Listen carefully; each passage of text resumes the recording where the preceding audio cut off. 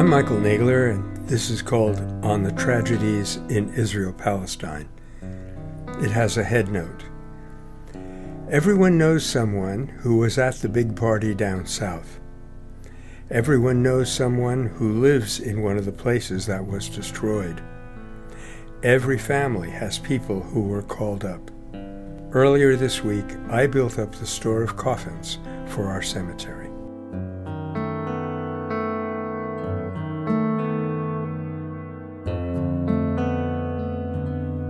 We recently had the opportunity to interview Dr. Ofer Kassif, an outspoken Knesset member who was in Mexico for a meeting when the war in Israel-Palestine erupted on October 7th, and is so far unable to get back.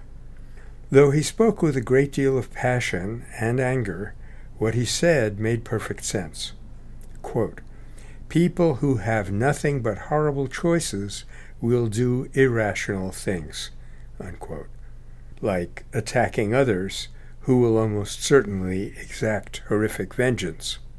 The sociologist Ted Gurr, in a classic work, Why Men Rebel, showed that there is a clear demarcation between poverty and destitution, namely that the former can be endured, but the latter, if not resolved, will lead to death, physical or moral.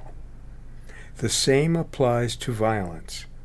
There is a point at which people feel they have nothing more to lose, and then they fight back no matter how great the odds against them. Often, as in this case, they feel they can at least preserve some dignity. The British knew this.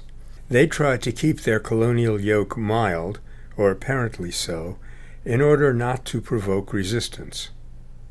The Israelis do not. Yet their own history contained a perfect example.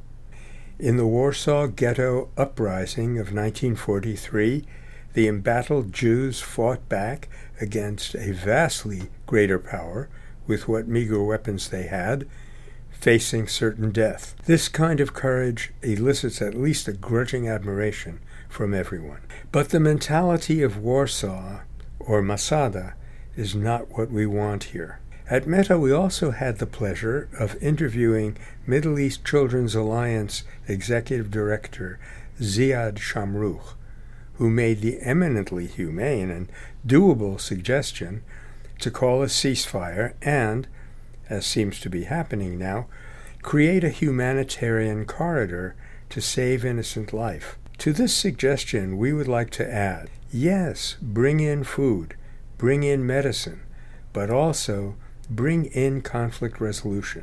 You might argue that there's no room for negotiation here, that Hamas and Israel want to annihilate each other. But that would be to take the words of parties who are driven to the extreme of hostility at face value. We do not have to.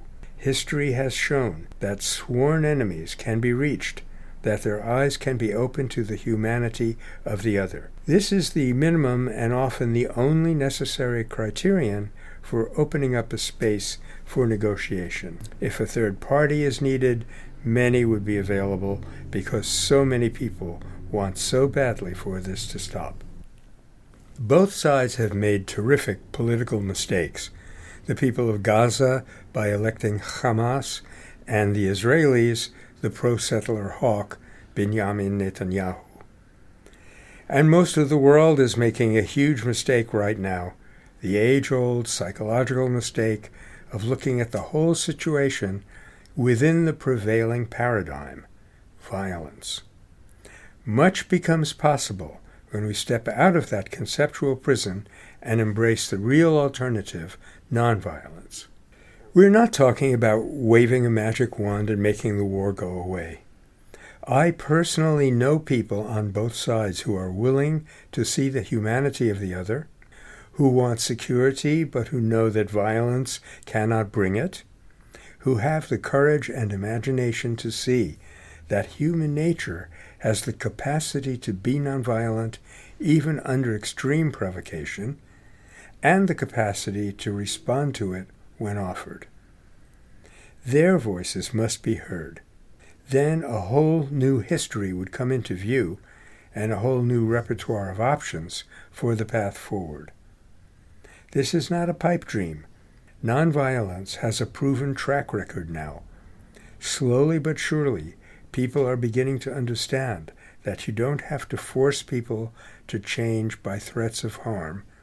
You can induce them to change when you are unwilling to perpetuate the cycle of violence, even if it means making some sacrifice.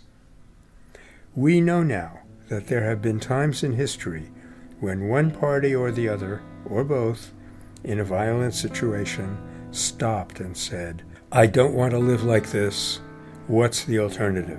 I dare say few of us reading this article are policymakers or even influencers at any significant level. But we are bearers of a culture, and from the likes of us have come tipping points. The words of my cousin in the headnote show how badly one is needed.